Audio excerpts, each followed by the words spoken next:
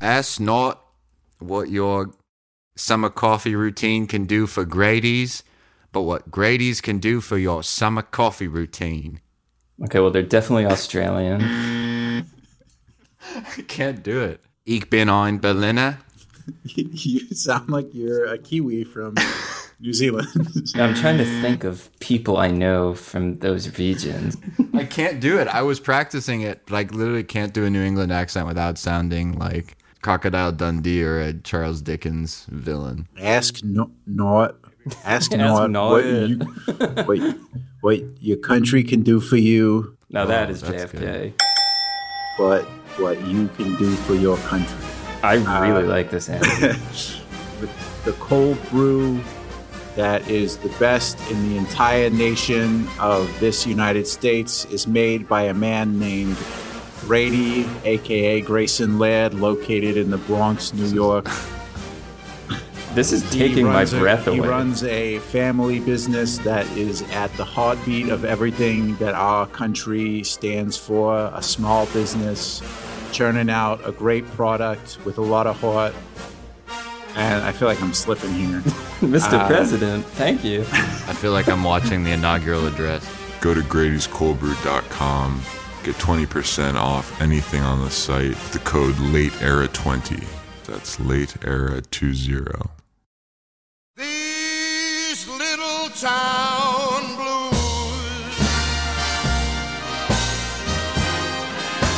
are melting away. Hey everybody, welcome to Late Era, the podcast by Osiris Media, where we investigate the strange, overlooked, untoward late career work by some of the classic artists of the pop and rock canon.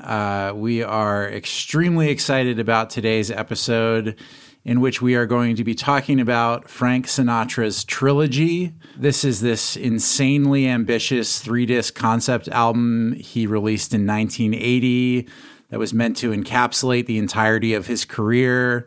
There's a disc each for the past, the present, and the future.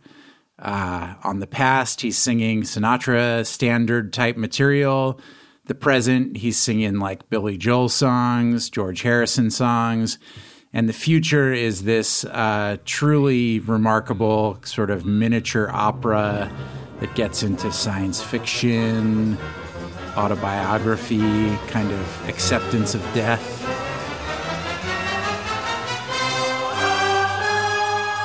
Some of the craziest music I've ever heard, and also some of the most moving music I've heard in a while. I was very moved by this record. My name is Andy Cush. I am a contributing editor at Pitchfork and the bassist in the band Garcia Peoples. My name is Winston Cook Wilson. I make music in the band Office Culture and as Winston CW. I'm Sam Sodomsky, a staff writer at Pitchfork, and I make music as BCI. And today we have such an exciting guest. He's someone who, to me, is just a rare example of how to navigate the entertainment industry with integrity. You might know him as America's Funny Man, Neil Hamburger, or from his portrayal of the character Greg Turkington alongside Tim Heidecker in On Cinema, just one of the funniest and most ambitious comedy series ever. Yes. He's star of the beautiful Rick Alverson film Entertainment. He played a pivotal role in the film Ant-Man. Before that, he was co-founder of the punk-turned-easy-listening zine Breakfast Without Meat. He's founder of the label Amarillo Records, member of the band Zip Code Rapists. He's a Drag City recording artist, a film buff, a record collector, a vegan. We got Greg Turkington here. Thank you so much for joining us. Well, thank you. Thank you for that nice introduction. My God. Oh, it's a pleasure. It's very nice to hear these kind words from you. Thank you. Well, we're really stoked to have you on for this specifically. Well, it's not every day that anyone asks my opinion about really any Sinatra records, but especially this one. Given your the course of your zine moving towards talking about a lot of sort of crooner and easy listening music, a lot of which we love and stuff that I've gotten really into, and the catalog of Frank Sinatra Jr., obviously, which Entertainment turned me on to there couldn't be a more perfect pairing of guest and subject, we thought, than this, trying to make sense of what is going on with this record. Cool. The idea of the podcast generally is we talk about these sort of strange late career items from artists we love. And I kind of feel like that's a theme you've addressed in your art for a long time. Like even early Neil Hamburger, I feel like the idea is kind of he's this washed up, past his prime, like artist trying to figure out what he does, but kind of serving the audience like these old references and stuff. Was that always kind of like an interest of yours or something you were interested in art? Yeah, it always has been. I don't know if it's because I had so little money when I was a kid that when I was interested in an artist, I ended up not being able to buy their hit album, but being able to buy the one that was in the cutout bin, you know?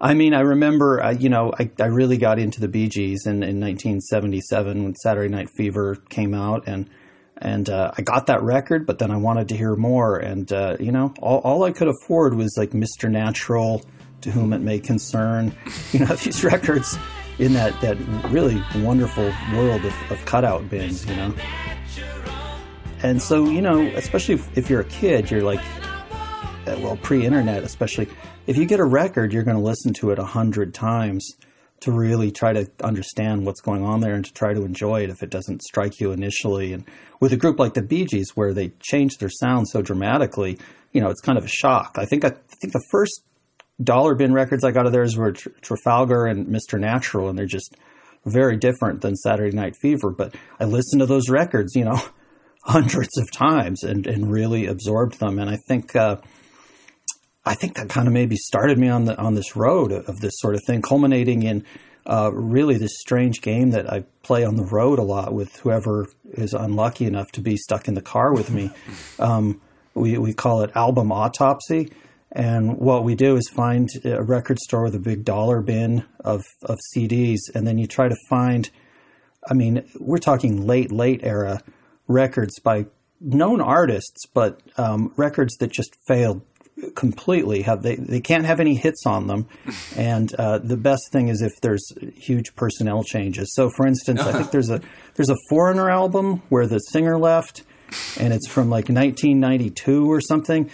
And so with Album Autopsy, what we do is we'll get this CD, we'll put it in the car, play it once, and usually your first reaction is, God, that is horrible.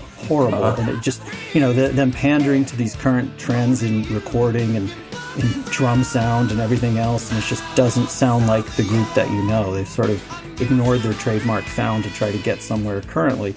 And then, as soon as it's done, we start it right up again. And start it up right up again. And, you do this like 7 times in a row until your body temperature has changed. You're actually feeling sick and awful from hearing this just hellish music. I know there's like a Jefferson Starship record we did this with. There's a Huey Lewis and the News. Oh, God. Actually, the Go-Go's album, Talk Show, was especially oppressive. I love the Go-Go's, and they don't have a very long career, but that record is just a real bummer, But so anyway, we play these records over and over again over the course of a long drive, a few days, until this weird Stockholm Syndrome thing kicks in.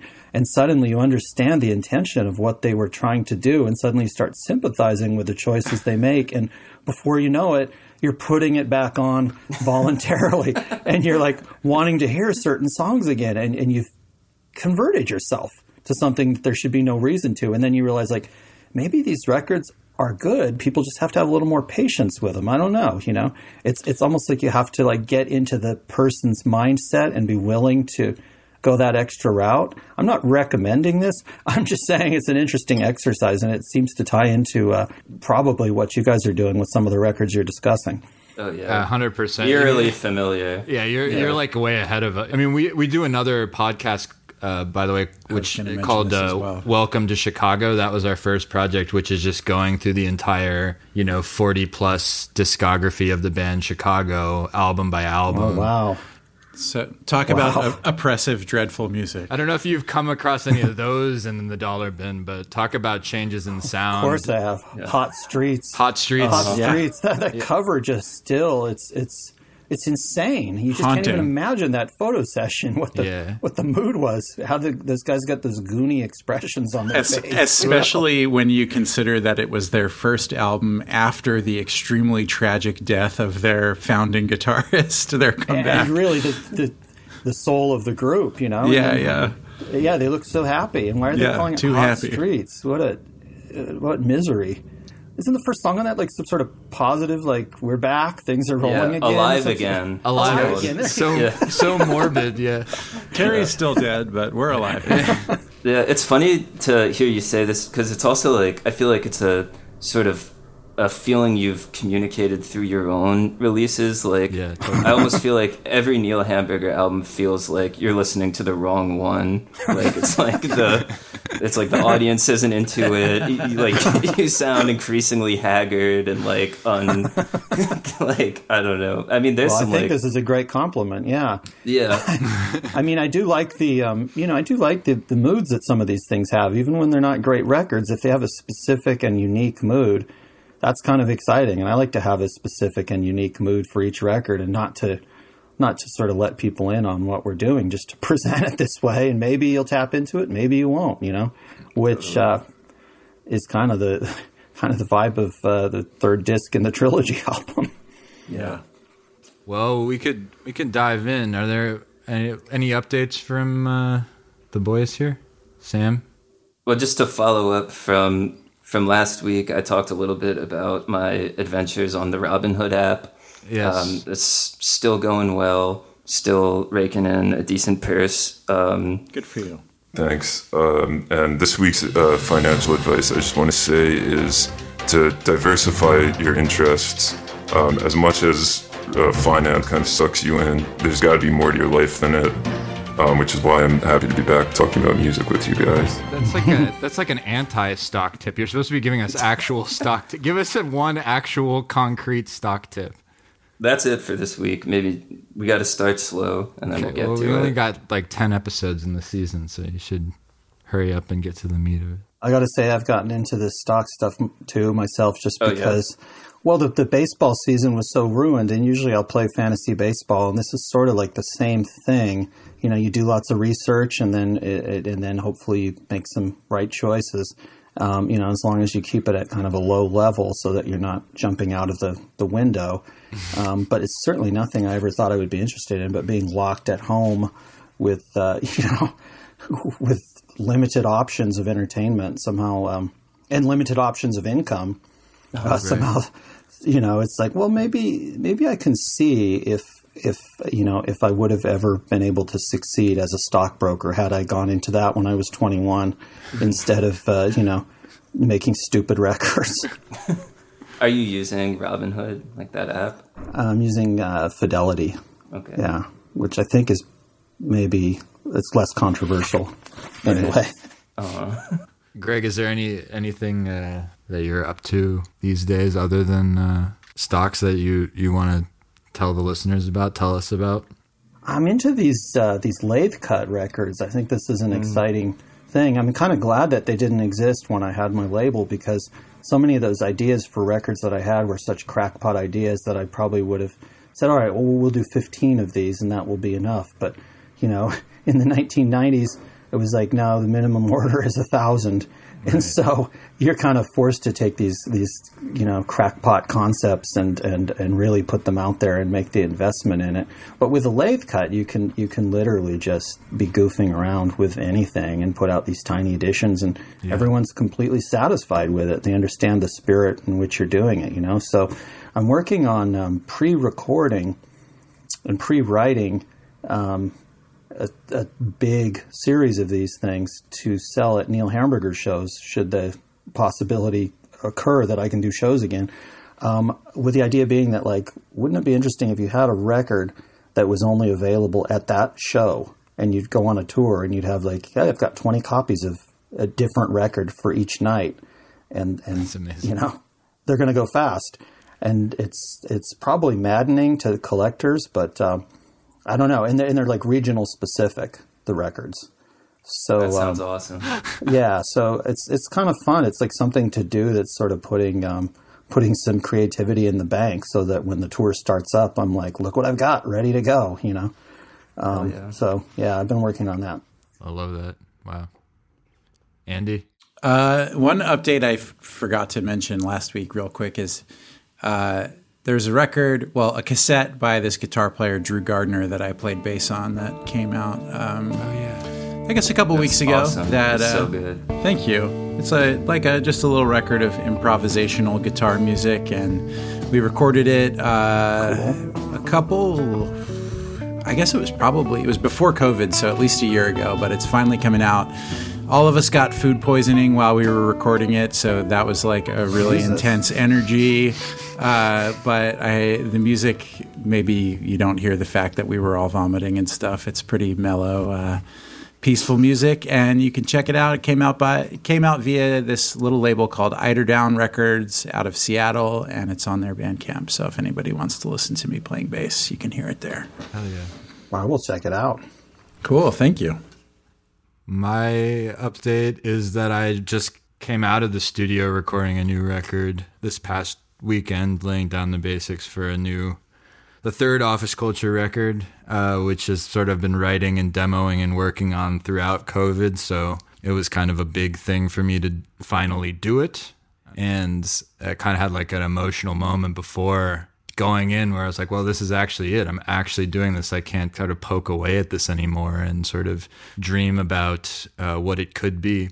But I was actually reflecting that at one point I had laid out the tracks for it in a trajectory that was sort of like a Sinatra-ish concept album, where there was kind of an implied character almost that was going through an emotional trajectory of sorts across the songs. And then I decided that was an absolutely awful idea and melodramatic, so canned it. But there was a period when the band and I were talking about some of the classic ballad albums. No One Cares, September of My Years. September of My Years, yeah. The other one is Where Are You? That's the one I like, but I can never remember the title of. I love that song too. Yeah, amazing song. Yeah, I guess that's a good segue into talking about Mr. Sinatra. Greg, I'd like to know from you, how you got into Sinatra, or sort of what you remember your like sort of earliest memories of him being. And Sam was showing us from your zine a bit in there from the 90s about MacArthur Park, so I know you must have gone through some kind of transformation to get all the way to listening to the Sinatra version of MacArthur Park. So yeah, just curious if you could lay that out for us a little. Well, I think when I was a kid, I was into different things, and then got into the world of punk rock, which was very exciting in the early 80s, 1982 or whatever, when I was into it. But it quickly became uninteresting. And for some reason, some of these easy listening records, especially Richard Harris, Tom Jones, that I was picking up in the dollar bins, because I've always been a dollar bin guy, I was getting the same sort of excitement and thrill and feeling of anarchy and craziness and all that from those records, And I kind of just switched my musical allegiance to that type of record and really started digging super deep. And the album of Tramp Shining, the Richard Harris record, is, still to me like, I think when you first hear it, it sounds like the lyrics are crazy, but they're really not. They're actually very straight ahead, weirdly enough. To me, MacArthur Park is a very straight ahead account of something, and there's nothing really weird about it at all. And I was really super into the Richard Harris records that Jimmy Webb did. Mm-hmm. We ended up interviewing Jimmy Webb for Breakfast Without Meat, my zine. Yeah.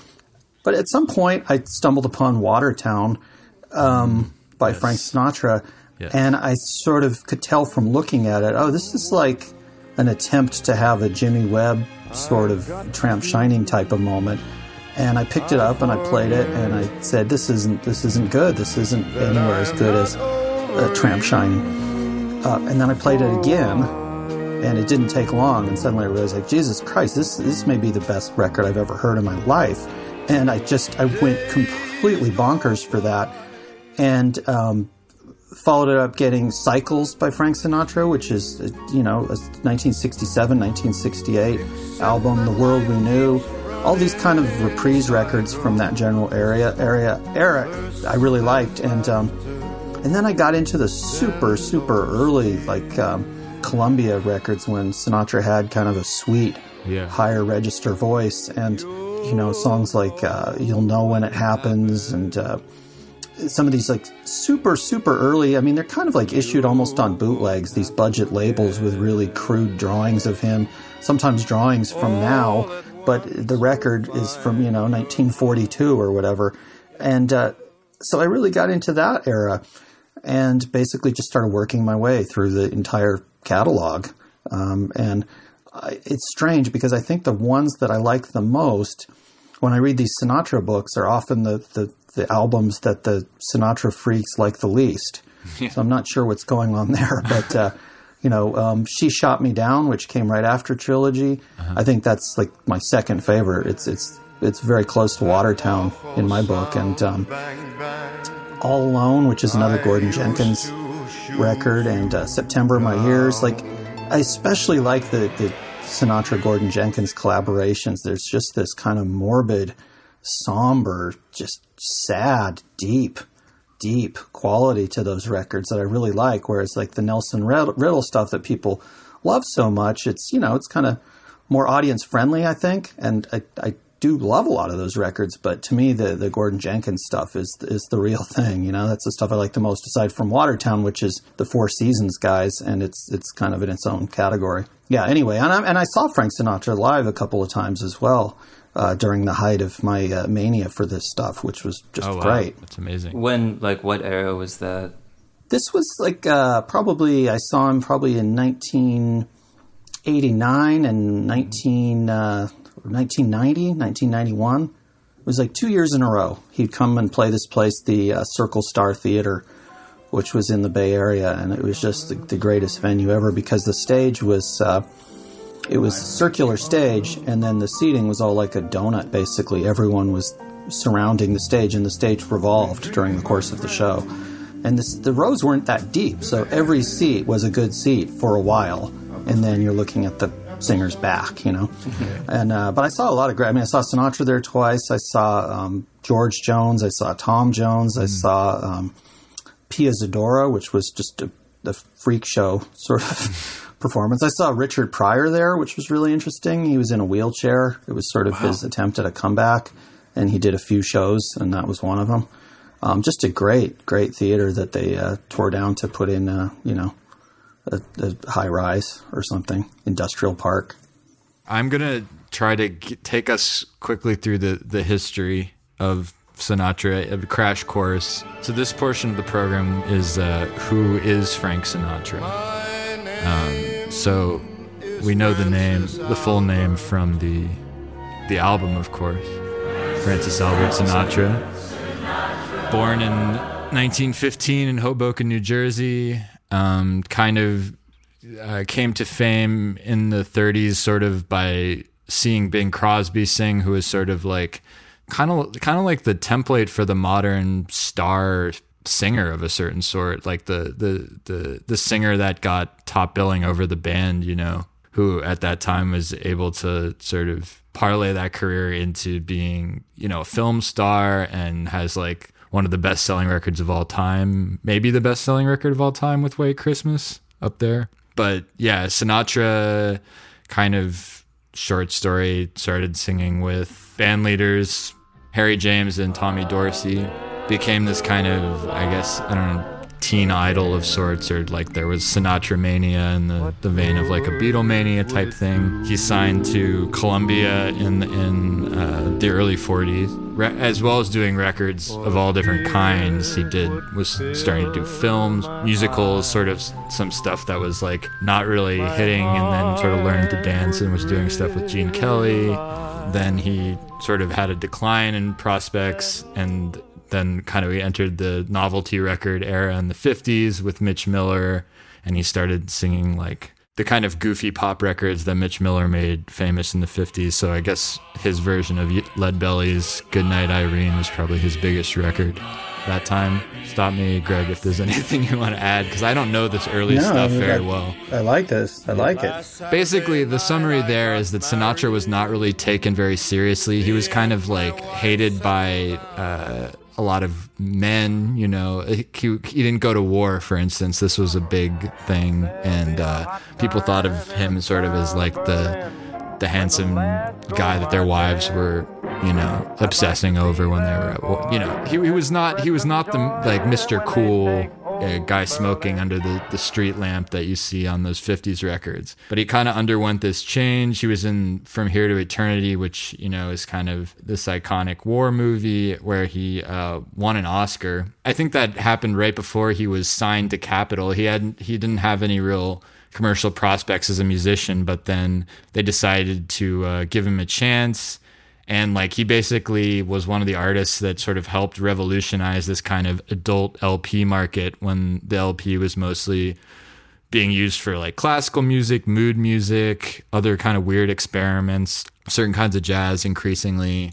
And he started creating with Nelson Riddle, who was his first arranger there, these kind of albums that were sort of around a loose concept. And he was sort of creatively actually a big part of those. The first one, I think, was Songs for Swinging Lovers, and that was, he kind of had this idea of how the cover should look and the themes that he wanted the songs to be around. And so kind of a lot, like, he was just one of the artists that made the LP like kind of a viable format for a pop singer or pop musician. In the 50s, this became kind of a thing. These you know, because not compete with the singles market. So those are the albums that In the Wee Small Hours, Only the Lonely, things like that. From Riddle, then he started working with Gordon Jenkins, who kind of leaned even more into like sort of a dramatic, sentimental arrangements that sort of interacted more with the text of the songs, the story or the images in the song. There's no sun up in the sky, stormy weather. Then the 60s happened. Sinatra starts his own label, Reprise. He gets more and more, you know, to be centered around this Rat Pack Vegas image. He's had these kind of public scandals for being a womanizer, this fallout with Ava Gardner, interacting with like an increasing bad boy image, starts producing films, hangs out with the Kennedys. Sinatra had these mob connections, which helped JFK get elected. Is that controversial to say, or is that like fact? I feel like that's sort of just fact. Okay. Deemed as fact. Greg, maybe you could, because this is about Frank Sinatra Jr., who Greg, I know, is a big fan of. Frank Sinatra's son, who is also a singer. Most people just know him for being kidnapped around this time, possibly by the mob, but I don't really know the full story. Yeah, you know, he was a kid, you know, he was 19 years old. He was out singing, performing at places, Disneyland, and he had a booking at Harrah's Casino in Lake Tahoe, and he was going around with a Tommy Dorsey band, what was left of that. You know, some of the people that had worked with his father were still going around doing this type of music, and that's what he was into. And he got kidnapped from the hotel room by these weirdos, essentially. And you know, his dad was willing to pay the ransom, and Frank Jr. was, you know, in the trunk of a car for a day, and then was taken to this house in Woodland Hills, I think, and eventually released on an overpass of the 405 freeway. When the ransom was paid, they eventually caught these guys, and there was a trial. And the kidnappers, one of their lawyers, who was a known sleazy sort of lawyer, suggested to them, well, maybe a good defense would be that he paid you to kidnap him as a publicity stunt. So they threw that out there in court, and it got in the media and stuff. It wasn't true, and it didn't fly. But, the media kind of reported on it. And so it became this kind of running gag, like, oh, this guy's so terrible. He has to, pay to get kidnapped and this kind of thing.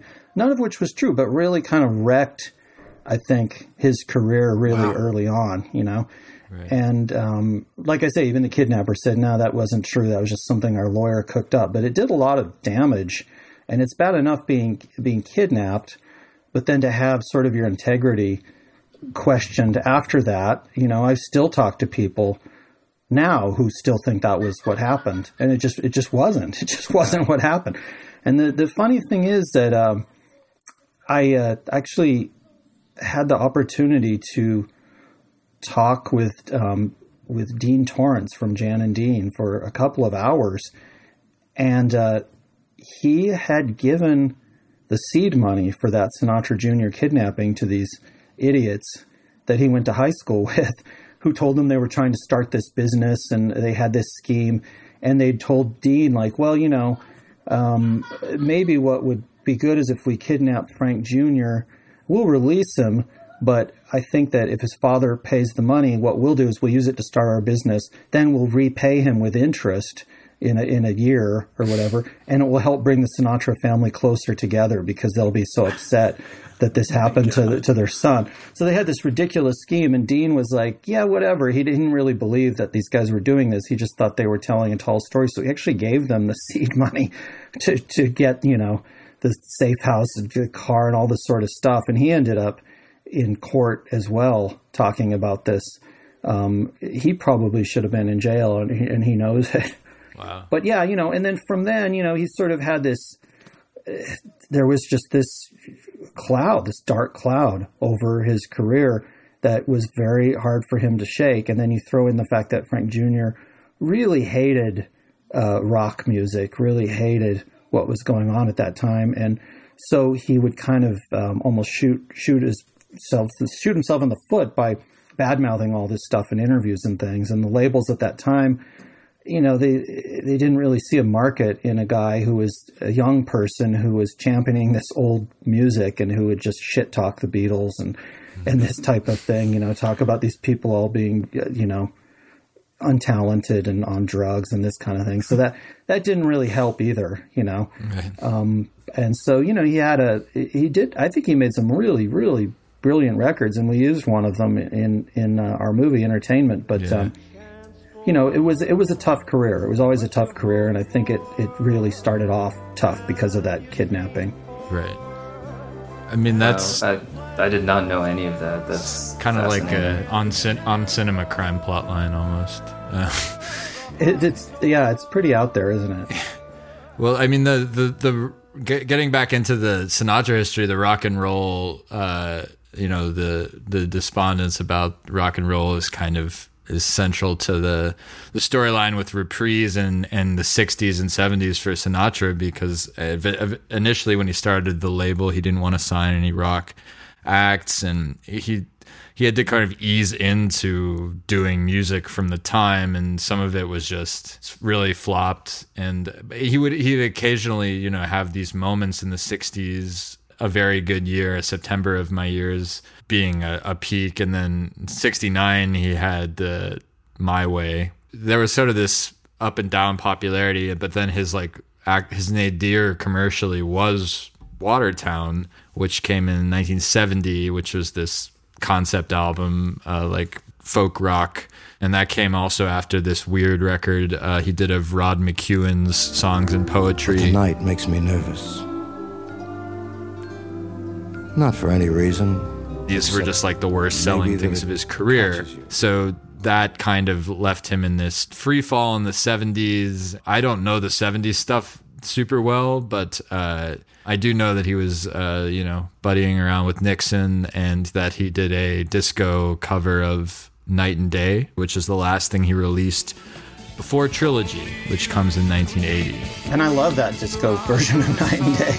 I think it's so good. It's fascinating. Yeah. I use it. There's a second song too. I use them as like intro music a lot at my shows. That's amazing. But yeah, I know people are not always fans of it. I understand. I feel like as someone who's like pretty naive about Frank Sinatra in general, it's funny to encounter writing about stuff like that. That's like just talks about it like it's the most like dismal music anyone has ever made in history. And then listening to it and be like, this is cool. I don't know like what you're talking about. Yeah. This sounds great it's to not me. like the Rolling Stones and Kiss and all these people were making disco records too. So yeah. What's the problem? Right. You know? Totally. Basically, how we get to Trilogy in 1980 is sort of this project that kind of materializes as a concept over a few years of doing this 3-disc album, all featuring different arrangers that Sinatra has worked with over his career to kind of create, I guess, Sonny Burke, who I forget what his exact title is, but I think he's the producer. The producer, yeah. He describes it as a kind of a recapitulation of Sinatra's career. I know that the past and present came sort of before, but there was always this idea with Gordon Jenkins dating back from long before to do this sort of, I guess he called it a legitimate work for orchestra that would capture Sinatra's entire life and times in music. And Sinatra called it an operetta. And the full title of it is The Future, Reflections on the Future in 3 Tenses, or a musical fantasy in 3 tenses for Frank Sinatra Philharmonic Symphony Orchestra and Mixed Chorus. So that is the 3rd disc, Future. Yeah, so this was a project. It took between the 3 albums took a few years to do. The future is wild, but there's weird stuff on past and present, and some interesting backstory there. I'll just say, like, it feels like a sort of ideal album for us to be doing, in that like we've done all these different late career albums before, but I don't think we've ever done one that it's like an album about being an artist at the end of his career. Right. It's the subject matter of the record is like the subject matter of our show. Right. And to me, it's done as opposed to like that Van Morrison thing we were clowning in the last episode. Yeah. It's done in like a really tender, or like an attempt at doing it in a really tender, dignified way, which also is where some of the humor comes from later in the album. But I feel like the idea is to present this cumulative portrait of Frank Sinatra. And there's that line near the end of it, quite a different song must be sung when the singer is no longer young. And I feel like it's this self-aware late career statement that I don't know if there was really a precedent for that in 1980. It's definitely the earliest late era album we've covered. It's also interesting in that the album itself has these contrasts which kind of represent to me the contrast of Sinatra's commercially, in that the theme from New York, New York became like a new standard to the point that it feels crazy that it didn't really surface until the late 70s and like feels like it's been around longer, you know? That's like a Mandela effect thing for me. Like, I can't believe that's from 1977. Yeah, it's insane. And the fact that it's like nestled in this album and like, you know, it scans culturally as just like one of the great Sinatra songs from history. Right. I love the idea that this album isn't like those bargain bin weird things that you were talking about, Greg. Like, a lot of people probably bought this to hear the theme from New York, New York. And then were confronted with this insane operetta. Yeah, it was like... Well, it almost looks like a greatest hits album or something. It kind of feels like this is the album for everyone. You know, everyone that's interested. Yeah, past, present, and future. But then it's actually completely bizarre. Yeah, it's hard to know where to begin. Let's work up to the 3rd disc, because, you know, it's like where the world splits open when you hear that for the first time. As much as being about the future, it also seems to be about the past to me, like stylistically. Yeah. But I know in a way all 3 albums could be the past. 100%. Yeah. Or the future. Exactly. Let's start with the past, which is essentially sort of a standards collection from Sinatra, like going over some of his old tunes with one of his old collaborators, Billy May. Well, I can just say, having seen the live show a couple times, that record, The Past, really, it really is like a souvenir to me of what that live show was like, of what his voice was like at that time, and then just having this big band and having this energy and just this feeling of like, you're in the hands of a true professional. This guy is the best. He's going to come out. It doesn't even matter what songs he chooses to sing tonight.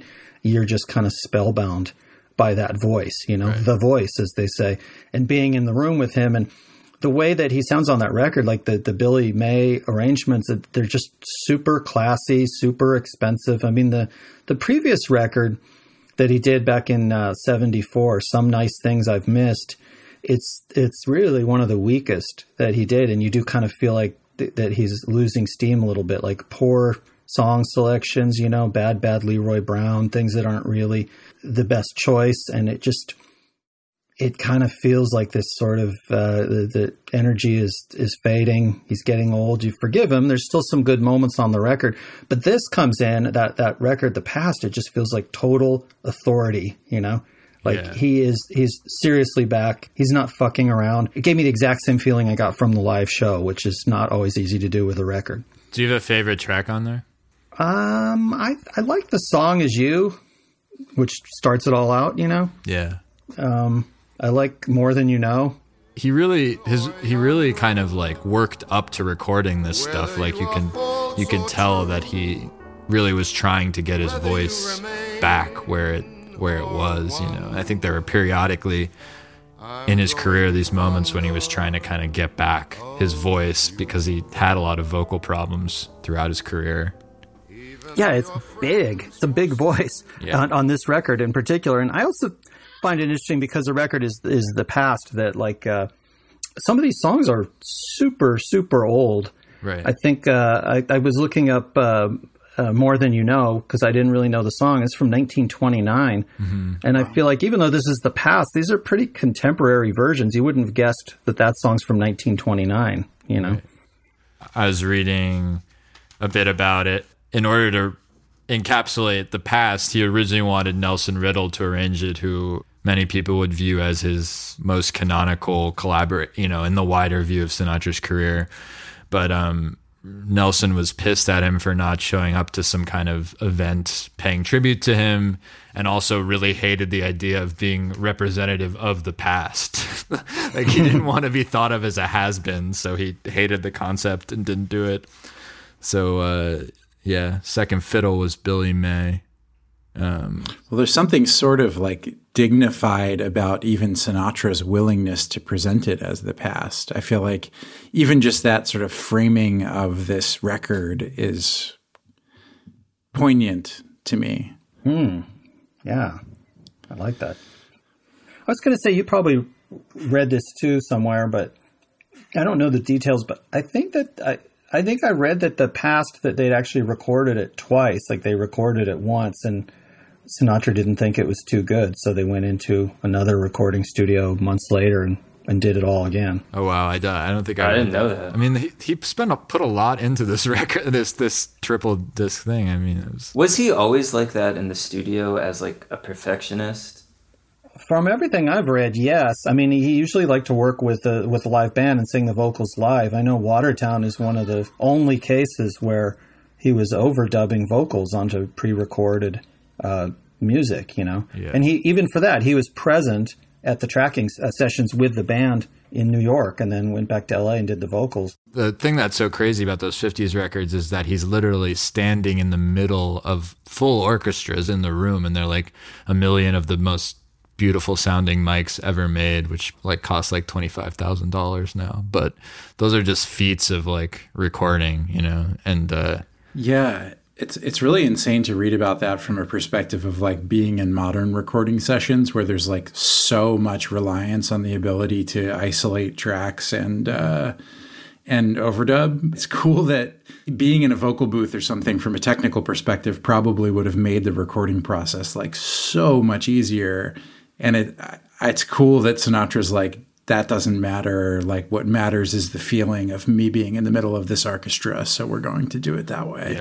Yeah. And you hate to think of, you know, if he'd been around now, all the tweaking that these people would have done digitally to make sure that each note was right. You know, the way to combine one syllable from take 16 with the next syllable of the word from take 28 to make these sorts of things. And you're not getting that on those Sinatra records, that's for sure.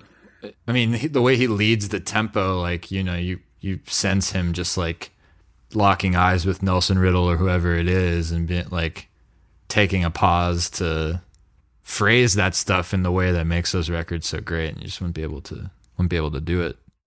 And that's what they say about New York, New York, was that they originally recorded this for this record, but then he was doing it in concert so much that he kind of changed the last section so that it slowed down for dramatic effect. And so he's like, we got to redo this now because it's kind of mutated into something else, you know? Right. And that's like the signature moment of that song. Yeah, totally. So let's get into The Present. I mean, that's the big song from it. It was a top 40 hit, and it was like a top 10 adult contemporary hit. It seems like it should have been more of a hit, but it just sort of, I think its reputation snowballed over time. Well, also think about like the 80s and what music was popular then. Yeah. Like as much of a standard as this was, it's hard to imagine slotting it in between, I don't know, the music that was like big at that time, like this was like late disco or early new wave kind of thing. Yeah.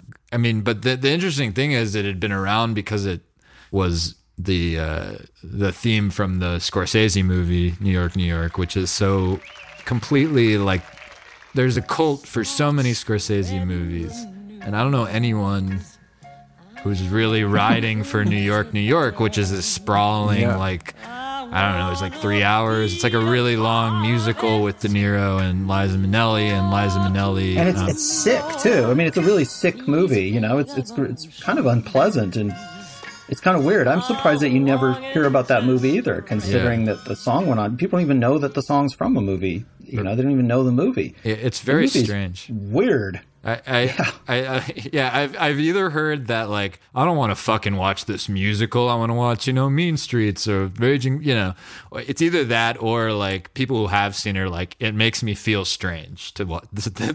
Like, I've never seen New York, New York, and I feel like I kind of want to watch it now.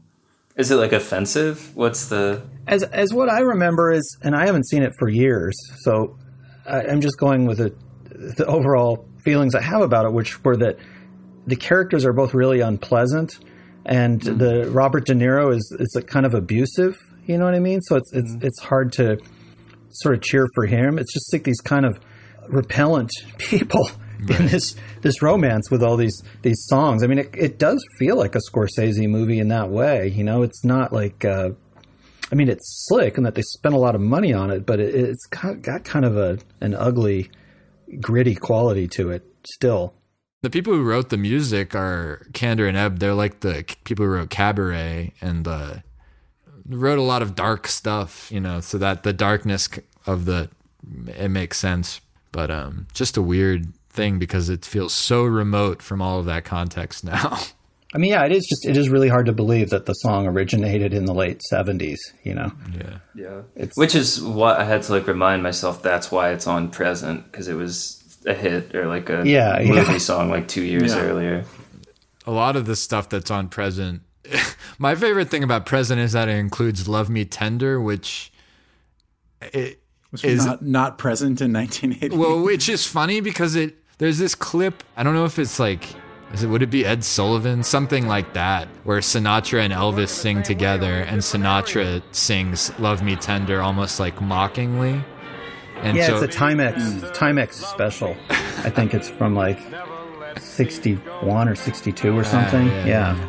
Right. So there's kind of a weird edge to it where, the present to him is rock and roll, So if he's going to do the present, he's got to do like something that's emblematic of rock and roll coming in and fucking up his career initially or whatever. Listening to it, I thought about that famous like late 70s video of Elvis sitting down at the piano playing Unchained Melody, and like which is really beautiful, but in part because of like how you can kind of see his powers like slipping away from him.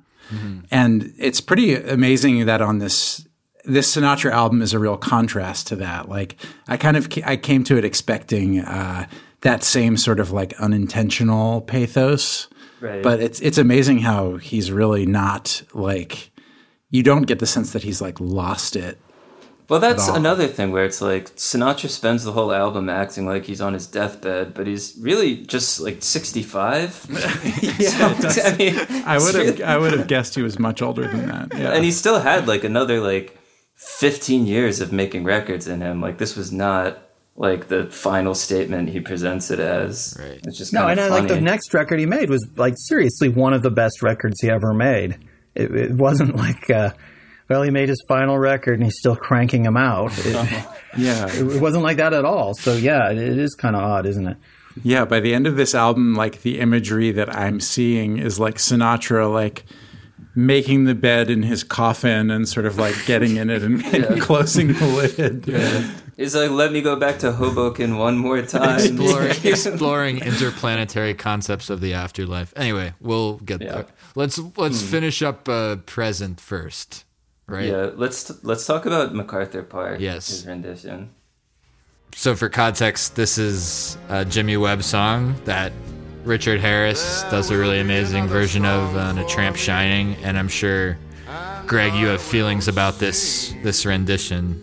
Well, I mean, I know that Sinatra loved Jimmy Webb. He commissioned him to write material for him, and he would frequently talk about Didn't We as being, you know, like one of the greatest songs ever written. And he did, By the Time I Get to Phoenix, he was like super into Jimmy Webb. This is strange because he's just using part of the song. I mean, MacArthur Park is a 7-minute song, right. So it's kind of a mini suite, but this version is strange because it's just abbreviated to like, 2.5 minutes or something, just sort of the end of the song in a way. I noticed that it feels to me like he's kind of abbreviating Song Sung Blue the same way. It feels like some of these rearrangements of these songs, Song Sung Blue and Just the Way You Are, into this more big band style, they feel like they're truncated as well, you know? Yeah. And I'm not sure what the intention is there with that, you know, kind of like, yeah, we'll do these. Here you go. This is all you need from it. It doesn't need to be so long. I'm not sure. I don't know what they meant by that, but they do feel like that. My theory about that, which I can get into, I mean, it's like a medley-ish approach. I mean, and I guess if you're trying to survey your entire life's work in a way, you speed up and slow down the tape or something at certain moments, you know. Mm-hmm. And there is kind of a precedent for Sinatra doing medleys like this, you know, doing medleys as a way of kind of surveying his life, which we could talk about, just getting into the future a little bit. Are there any other tracks on the present we want to talk about? Something, yeah. Yeah, something. We got to talk about that. Well. Yeah. Attracts me like no other lover. Something, but you hang around. Stick around, Jack. It might show. And you hang around, man. I don't know. No, I don't know. They actually recorded this earlier too. There's another version from early 70s, and it's totally different arrangement. And it's kind of more lively. It's and it, I don't know. This version kind of has that Don Costa, Gordon Jenkins kind of morbid quality to it. The way it's so slowed down and so heavy with strings that it becomes this kind of somber sort of thing. But you listen to the earlier version he did of Something, and it's pretty lively. So when he does the, you know, you stick around, Jack, and all that kind of stuff, it makes more sense than it does with this version. Yeah. Even though this does speed up a bit, but don't wanna leave her now. Better believe and how. It is a Nelson Riddle arrangement. It's the one exception to the rule. So for what it's worth, that's maybe why it feels a bit different than everything else. I wonder when he did that, since they were sort of on bad terms. Yeah, I'm not sure how that leaked on there. It's definitely the funniest moment on that on the first two discs. And you know, Sinatra would like talk about that song a lot too, you know, and again, one of these like, this is the greatest love song ever written and this kind of thing. Wow. Yeah. He seems to have said that about a lot of songs, that it's such and such was Yeah. the greatest love song ever written. And they all are. So, I mean, he was right. Should we move into the future? Here we go. The future. Reflections on the future in 3 tenses. Recorded during 2 days in December of 1979 at the Los Angeles Shrine Auditorium. An orchestra of more than 140 people, chorus of 50, all live. Couldn't fit in any studio, which is why they had to do it at the Shrine Auditorium. And the whole thing is written and arranged and conducted by Gordon Jenkins. I feel like just for the listeners' sake, if they haven't heard this record before, it's worth sort of attempting to try to explain what the future is doing, which is that it's like this suite of songs that are connected. They have lyrics that and images that kind of recur across the songs.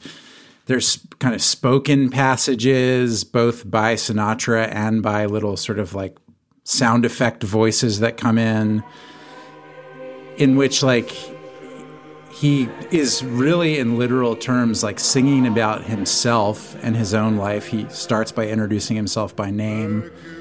He addresses the future, the concept of the future from all these different angles. First, in terms of space travel, then in terms of what is the future that I'm leaving for my children, where he starts talking about like nuclear war.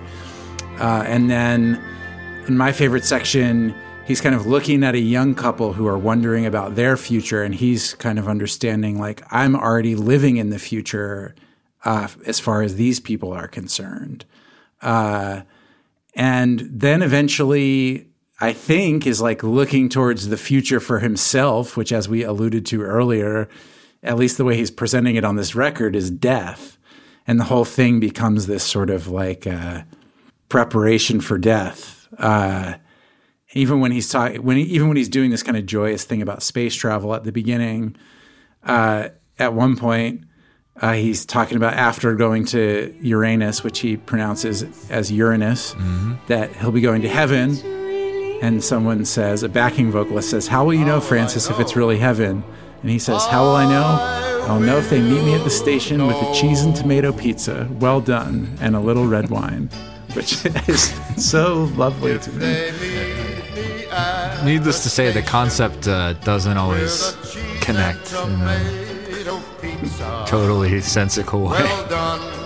Yeah, especially when he's just like listing off the different planets and stuff. That's where it gets to be the most shaky to me. It's as if he thinks of his life as the solar system, and he visits different areas to access different parts of himself. Like, visually looking at the track list, it looks like a Yes album. It's like 6 songs. They're all super long, and they have names like World War None. Yeah, there's a lot of like parentheses and colons in the song titles. It is definitely shocking, just aesthetically to me. I like how there is the future, followed by a track called The Future Continued, followed by a track called The Future Conclusion, which you would think is maybe the end of the album, but then there's another song after that that's 10 minutes long called Finale before the music ends. Or he just wants to shoot craps one last time. Yeah, and he's like thanking Beethoven and stuff. Yes. Which sort of reminded me of Murder Most Foul. Oh, wow. Yeah. There's a lot to dig into here. It's like dizzying. Greg, tell us about your feelings about this album. Your experience with it. I'll say this much. I don't know how you guys feel about this, but I think it's a record that you don't play as background music.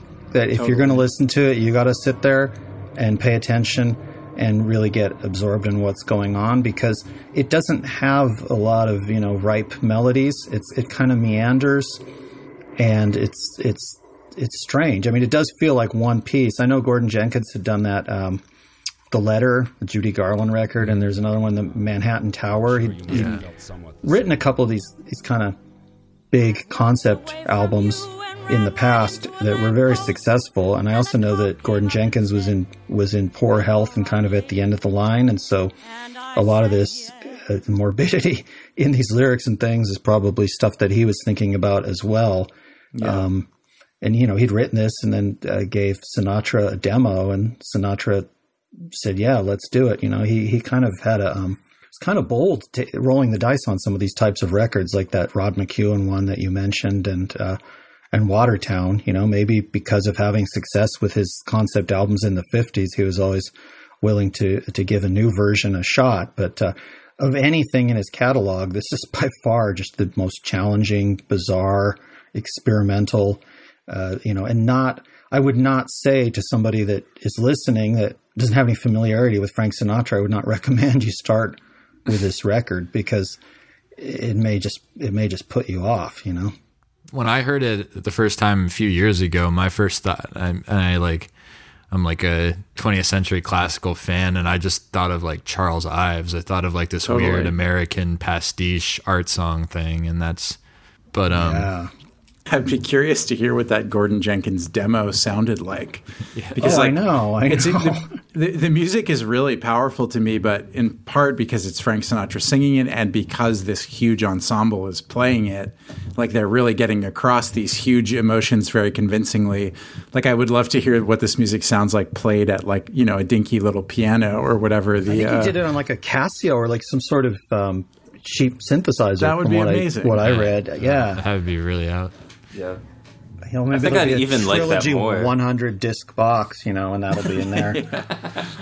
I'll say, like, Greg, you brought up the Gordon Jenkins's history and his early successes. And so when I said earlier, like, the future to me seems so much to be about the past, partially it's because he came out of this background of like radio. He was a staff conductor for NBC in the early 40s, and then this Manhattan Tower kind of song cycle he wrote that was first recorded was like an early long playing record thing, even pre-LP, like multiple 78s, and then he re-recorded it in the 50s in a longer version.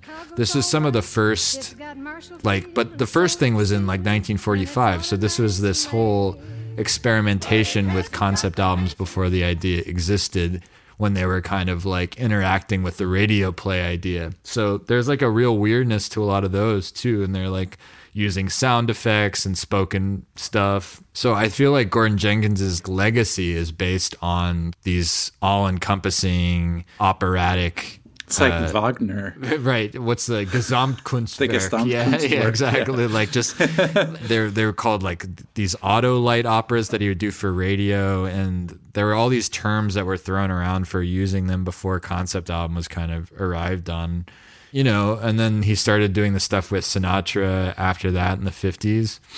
But I mean, I think the real like seed here is September of My Years, because that was collaboration they did in 65, which has a very good year, which was a big hit and such a signature song and kind for of him. A prototype for this, I think. It was a very good year. Looking back on life. Right. Because, it's not like as catchy as some of these songs. It's kind of telling this story in order, in chronological order. Yeah. And I could see Sinatra having a lot of trust in Gordon Jenkins based on that working. That's kind of an unlikely hit, really. Yeah. I feel like there's also even some like direct callbacks to that song in the lyrics to The Future. Like, I could be wrong here, but I feel like there's a moment where he says like, I've had some very good years, right. Something it's like very that. self-referential. Yeah. And it's self-mythologizing. It coincided with his 50th birthday. It's meant to be a concept album about middle age. There was this TV special, I don't know if you're familiar with this, Greg, called like A Man and His Music, where they use the song and they would, like this medley idea, they'd interpolate bits of his old hits into the song to like create this little like TV play of his career. Yeah, I haven't seen it. So that's always been a part of their kind of relationship, and they both kind of love doing stuff like that, Sinatra and Jenkins. So Sinatra was just psyched about doing this fucking crazy record. It like sort of tied into other stuff that he had done. And there's a lot of Jenkins haters too, like amongst the Sinatra freaks. There's a lot of people that just really poo-poo the Jenkins records. Yeah. They think they're too sentimental and too many strings, because there are like super, super string heavy, you know, which I really like about them. But I think All Alone is another Jenkins record that predates September of My Years, that if you haven't heard that, it's worth listening to. It's a lot of old waltzes, but that are unrelated songs, but somehow together on this album, it just has that really strong feeling of loneliness. There's another record which is unrelated, but it's worth listening to if you guys are into these types of things. It's a Dinah Shore record called Songs for Sometime Losers. And I think that one and All Alone together is just a great kind of bummer, you know, alone at home. If you want to bring yourself down, put those side by side. But yeah, I mean, Gordon Jenkins, it's like, I don't know how much upbeat material there is from the guy, but you know, the Nat King Cole records that he did have a similar kind of quality to them. And you know, I actually have his biography that his son wrote, but I haven't read it yet. And I'm really curious what was going on with that guy, that he sort of went for these sounds. They almost feel like they're tapping into your subconscious or something, triggering these kind of panicky feelings of being alone, you know? And in the case of The Future, you know, I swear to God, there's moments on that where I feel like I've been jettisoned to one of these planets and left alone in the in the cold and in the dark. You know what I mean? There's this mood, this weird mood of just total isolation that I think he's really good at. I don't know how he does it, but you know, you get a lot of strings involved, and it's definitely possible.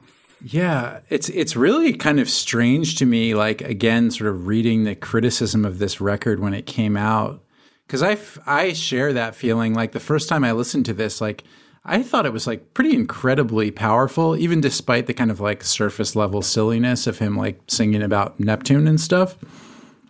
And, you know, there's all this writing about it that's sort of talking about it as sort of overly sentimental schlock, which I guess to me just feels like a really shallow, kind of like dismissive way of interacting with music that seems like it's expressing like very powerful feelings to me. And I don't know, there seems to be like some kind of discomfort with the idea that this guy would be choosing to express those feelings in this particular way. Mm-hmm. It's too unique of a record to be schlock, you know what I mean? Yeah, totally. That kind of over sentimental stuff. I mean, it's very strange. Yeah, it's so weird. Yeah. But I do think though that, you know, if you were to put this on with a bunch of people, you're going to get some laughs and people saying, "Oh, this is ridiculous," you know. But if you sit there by yourself and tap into it, it is a very moving record. I think it is a very powerful record, and his voice is just. I mean, I know not many people agree with this, but I think this period of his voice is my favorite. I just love, especially the record that followed this. I mean, his singing on that it gives me chills. Mm-hmm.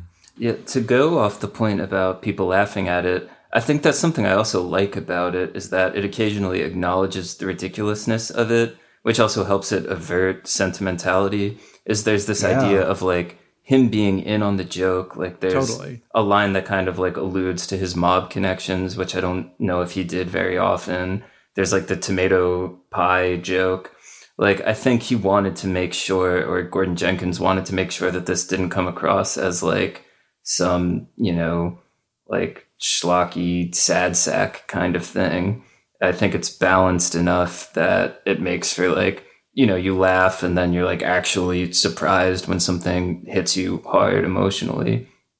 Yeah, and the funny moments are like often the same as the emotional moments. Like, to me, that pizza line strikes me as being funny, but it also is like that twist from the kind of heights of heaven to the lows of like a really good slice of pizza also sort of hit me in an emotional way as well. Mm. Yeah. What are some moments here? Some of our favorite moments. I would direct anyone who wanted to. I agree with Greg. Like, the way to experience this is to just sit down and listen to the whole thing by yourself. But if you wanted a taste of it, I think the best kind of like standalone single track is World War None. It's not my favorite moment of music on there, but it's the one that kind of stands alone. It's a little more upbeat than the rest of it. It has maybe the most memorable kind of hooky melodies to it, which is this kind of strange anti-war protest song where he starts out dreaming about what the future for his children is going to be like. And then the band kind of picks up and he imagines this future where there are no more wars. But it's this kind of like minor key, almost like tiki dance kind of vibe. That will help us get ready for World War None. Like, this is just great to me. I don't know. This is unironically. I was going to suggest this one too as my favorite. Yeah, it's kind of like taking like a Rodgers and Hammerstein musical thing and pushing it to like a complete avant-garde level with all this psychedelic imagery and like this like increased dissonance and the weird modulations on the nun and stuff. Just like he goes up on that note in a way that's like super weird and unexpected every time he does it. I was going to say too, this is maybe weird, but I live within walking distance of the Griffith Observatory, the planetarium that you might have seen in Rebel Without a Cause and things. Yeah. It's a great Los Angeles landmark, and I just can't help but feel that this would be best presented as a planetarium show. You're sitting there in the dark, and you could have these sort of projections, listening to this in a dark room with a starscape above you. Yeah, makes a lot of sense to me. It has the feel of some of these weird planetarium presentations that I've gone to that are just teaching you about the Big Bang or whatever it is. It kind of has that feeling, except it's about a singer. Yeah, well, the one that overtly is like that tour is the first one. What time does the next miracle leave? Maybe we could. I don't know what people's favorite planet is. This is my favorite. Yeah, this is my favorite track. Crucial to understanding the vibe of this record, I feel like. The concept is it's 11 minutes. Sinatra's traveling around the solar system, and then it gets pretty weird from there. But I love that it gets to the way that he gets to the solar system is that he's like sitting in his yard on like a summer night having a drink or something, looking up at the stars, thinking like, I forget what the line is, but I love that it sort of starts with this like very autobiographical image of Sinatra as an older man sort of just dreaming about the stars, and then goes into this like full-on kind of fantasy sequence that then becomes like the bulk of the song. Yeah. It's just interesting, you get your pizza on your Uranus, and then Pluto is a rotten place, an evil misbegotten place. It's pure hell when your journey ends there, but you can bet your ass I'll meet a lot of friends there. Which is one of my favorite lines. Yeah, that's great. I also couldn't discern what is the order that he's traveling the planets. Right. I was thinking that in too. This song, it seems totally arbitrary. Pluto's first not Jupiter, the final then stop. Mercury, then Mars. I don't know. Like he gets to Pluto and then he goes to Mercury after that. Drunken It's like he was joyride. doing it by memory, just trying to make sure he got them all. I get caught up listening to the chorus parts, and the parts that he's not singing. They're great. I love those sort of interludes where the orchestra or the chorus sort of just takes over for him. It's really sweet. Yeah, it's like giving him a break. Yeah. The future will almost certainly be whatever you want it to be. There's just little half insights like that. They're like weird little Greek chorus moments. From what I read, Gordon Jenkins was just devastated by the poor response to this. Yeah. And which is one of the reasons that the great She Shot Me Down album came out, was Sinatra was trying to help out by letting him do another record that might reclaim his reputation or at least his pride a little bit, Among fans, do you know, you've said that you love that record. Did the Sinatra listening public at large also see that as a kind of redemption after this one? I think people generally look at She Shot Me Down as like the best record of the tail end of his career, and certainly the last great record that he made. Because after that, you've got L.A. Is My Lady, which is a little sketchy. It has some good moments, and then you have those duets, which, I don't want to hear those ever again. Honestly, I don't want to hear Jimmy Buffett and these kind of people singing duets with Frank Sinatra. It's not my thing. When that shark bites with his teeth, dear. I mean, the response to the record, because it was like these three discs, was very mixed, and a lot of people had nice things to say about it, but very few people were really defending the future. The famous story, I guess, at least in New York, is that Jonathan Schwartz, who is now disgraced jazz DJ for many years on New York radio, who had for many years his own Sinatra show. He called it narcissistic and an embarrassment, and I think he jokingly asked if Columbia would recall it and all this stuff. Sinatra called up the station and got him temporarily suspended, called him like a fucking prick or something, and That guy was like a Jenkins hater. Like, he hates all the Jenkins records, even the hits. Right. He's kind of like the quintessential quote-unquote serious Sinatra fan. I was going to tell you of a kind of a joke that I've heard about this record. Please. From record people, which is that, when you're looking for a used copy of this, that you don't really need to check the third disc. The third disc will always be in mint condition. You need to check the other two, see what condition those will be in. That's great. Which is sad. Just want to take a quick break to remind you of the smooth, delightful, slightly chocolatey taste and the rejuvenating energy boost of Grady's Cold Brew, the official coffee of Late Era. If you don't know, Grady's is a awesome small business run out of the Bronx, New York by a man named Grady Laird. He's a great friend of the podcast. And if you go to their website, gradyscoldbrew.com, and use the product code LateEra20, you'll get 20% off your first purchase, and we can't recommend it any higher. It's so good. It's better than the cold brew at your local coffee shop. You can get it in bottles. You can get it in a kit where you brew it yourself at home. You can get it in a sort of Franzia boxed wine situation that lives in your fridge for a month while you get hyped every day on delicious cold brew. I just got one of those kits in the mail the other day, and it's really changed my life for the better. My partner and I were sitting in bed the other morning and listing off reasons to be grateful for things that helped us through this winter, and Grady's was like number 3 on the list. That's a true story, and you're going to be saying the same thing after you order your Grady's from gradyscoldbrew.com with the product code LateEra20.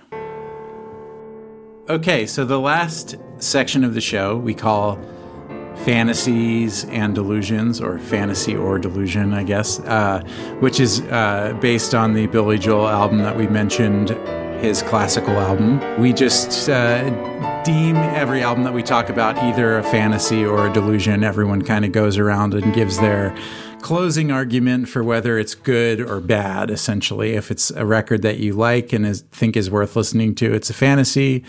And if you dislike it, it's a delusion. Does anybody want to go first? I'll say that I'd say a fantasy for this. I think it's a great record. It's not for everybody, though, but I think that the people involved, Sonny Burke, the producer, and Frank Sinatra and the arrangers, and everybody knew what they wanted.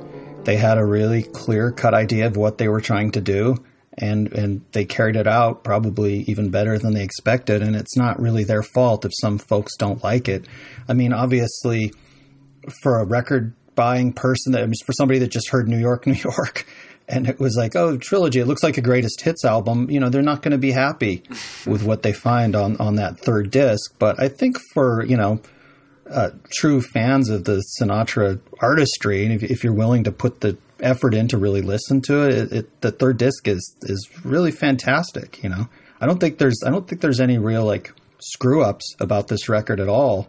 And, if folks don't like it, I understand, but they need to look in the mirror. That's where the problem lies. No, it's not with a record. That's for fucking sure, yeah. I was going to ask where it would rank for you among Sinatra albums. There's so many records, it's, I mean, I own it. I probably own 2/3 of the Sinatra albums.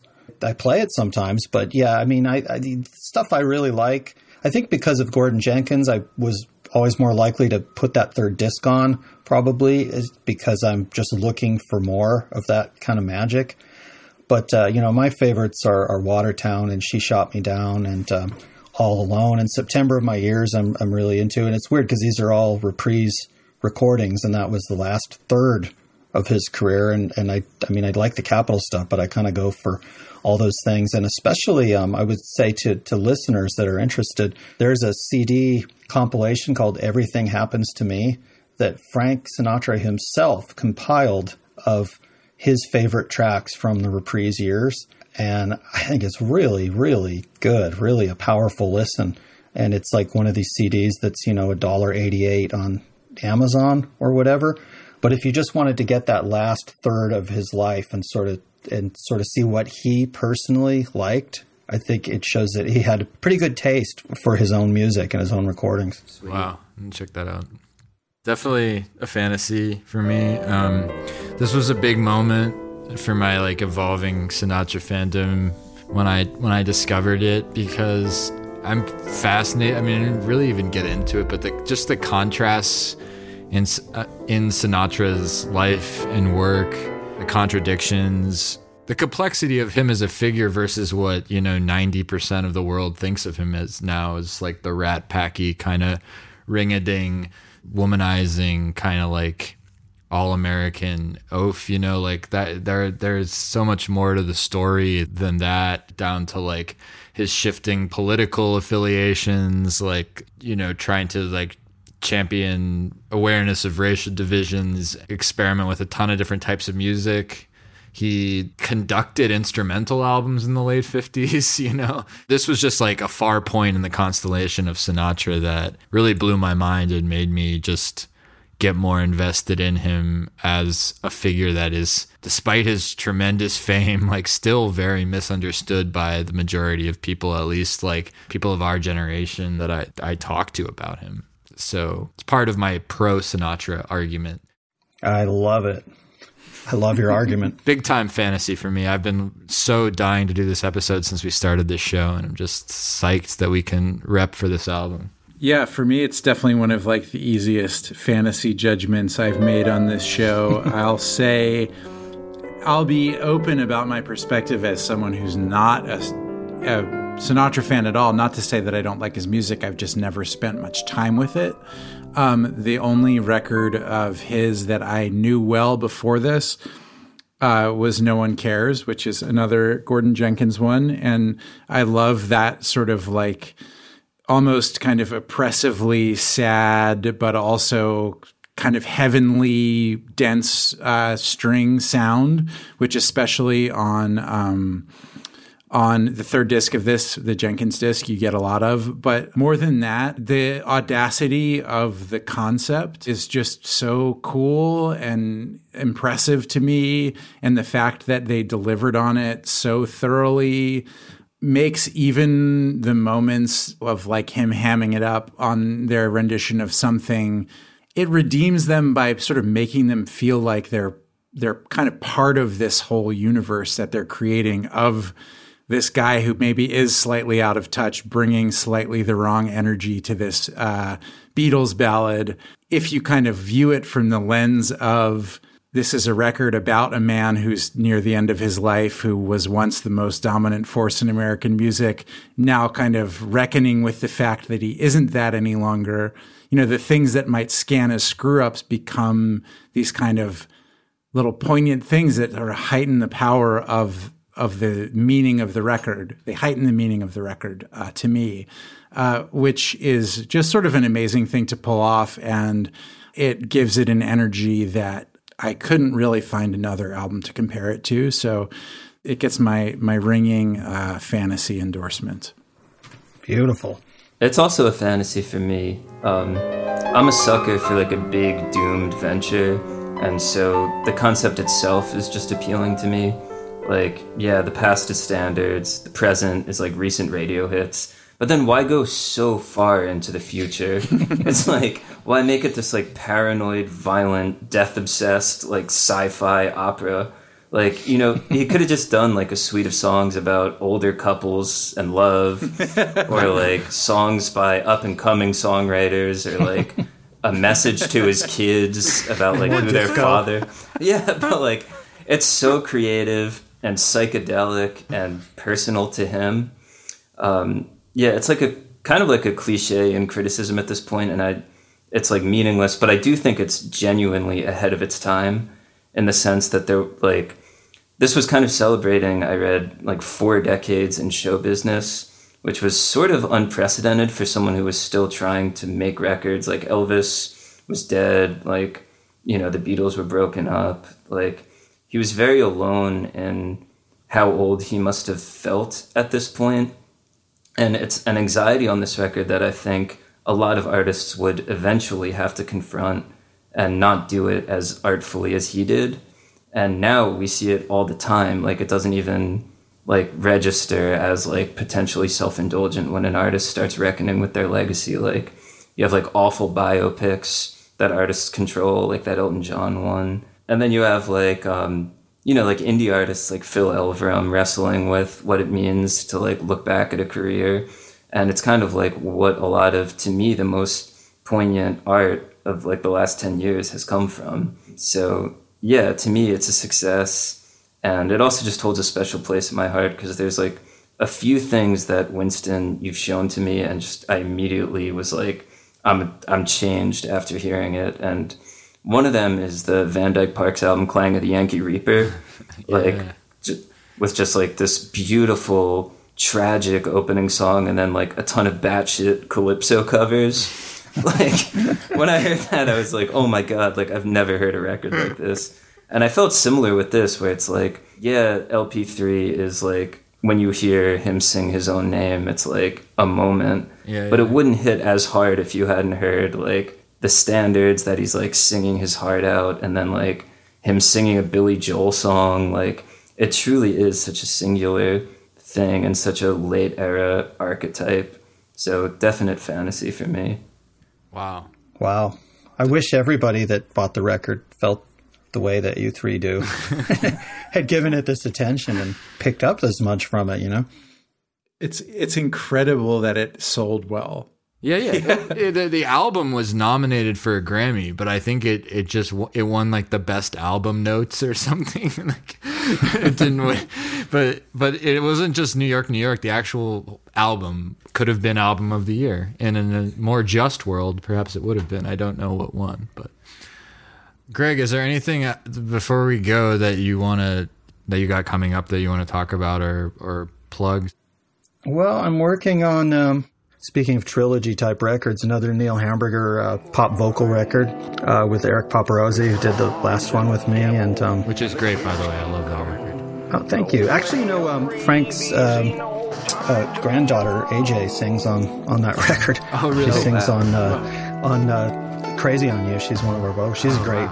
I mean, that whole family is just, it's in the genes, but she's just a great, great singer herself, and somehow we got her on there. So, we're working on some new On Cinema stuff, hopefully to come out very soon. You know, it's been hard because Adult Swim kind of cut ties with us, and so we have to figure out how to do it on our own. But thanks to the support of the fans, and, you know, figuring out a way to do it during COVID is also difficult, but we're going to have an Oscar special this year, and then a new season to follow. That's amazing. Such great news. Can't wait. I need it. Yeah. Well, thank you so much for coming on the show, Greg. It's huge for all of us. Oh, thank you guys. Thank you guys for asking. It seems like a great concept for a podcast. Now I got to go back and listen to these things, because I really do like these sorts of albums in people's discographies, you know? Yeah. Well, maybe we can get you on the Chicago podcast at some point to talk about Chicago 22 or something like that. If you. Oh my God. Yeah. I mean, I watched that Chicago documentary. Was just ghastly that it was made by whichever members have the copyright on the name. I'm not sure how it worked, but after I saw that, which I saw on a plane, I went and bought the Chicago box set and just kind of started digging into it a little bit. So, I think I have only picked up one album, maybe. I don't remember which number it was, but I'm kind of dipping my feet into that pool. So that's so maybe Chicago 28 or something. I might have something to say about. Sweet. All right, fellas. Well, thanks for having me. Thanks so much. Thanks Greg. for being on. Thank you so much. You bet. Next week on Late Era, we'll be talking about Lou Pearlman's Man Band, the adult boy band, bringing the teen hits to the whole family. It's a blast and one of my personal favorites. Thanks to everyone for listening. Late Era is hosted and produced by Winston Cook-Wilson, Andy Cush, and Sam Sodomsky. It is edited by Winston Cook-Wilson and mixed and mastered by Ian Wayne. The executive producers of Late Era are Brian Brinkman and RJB.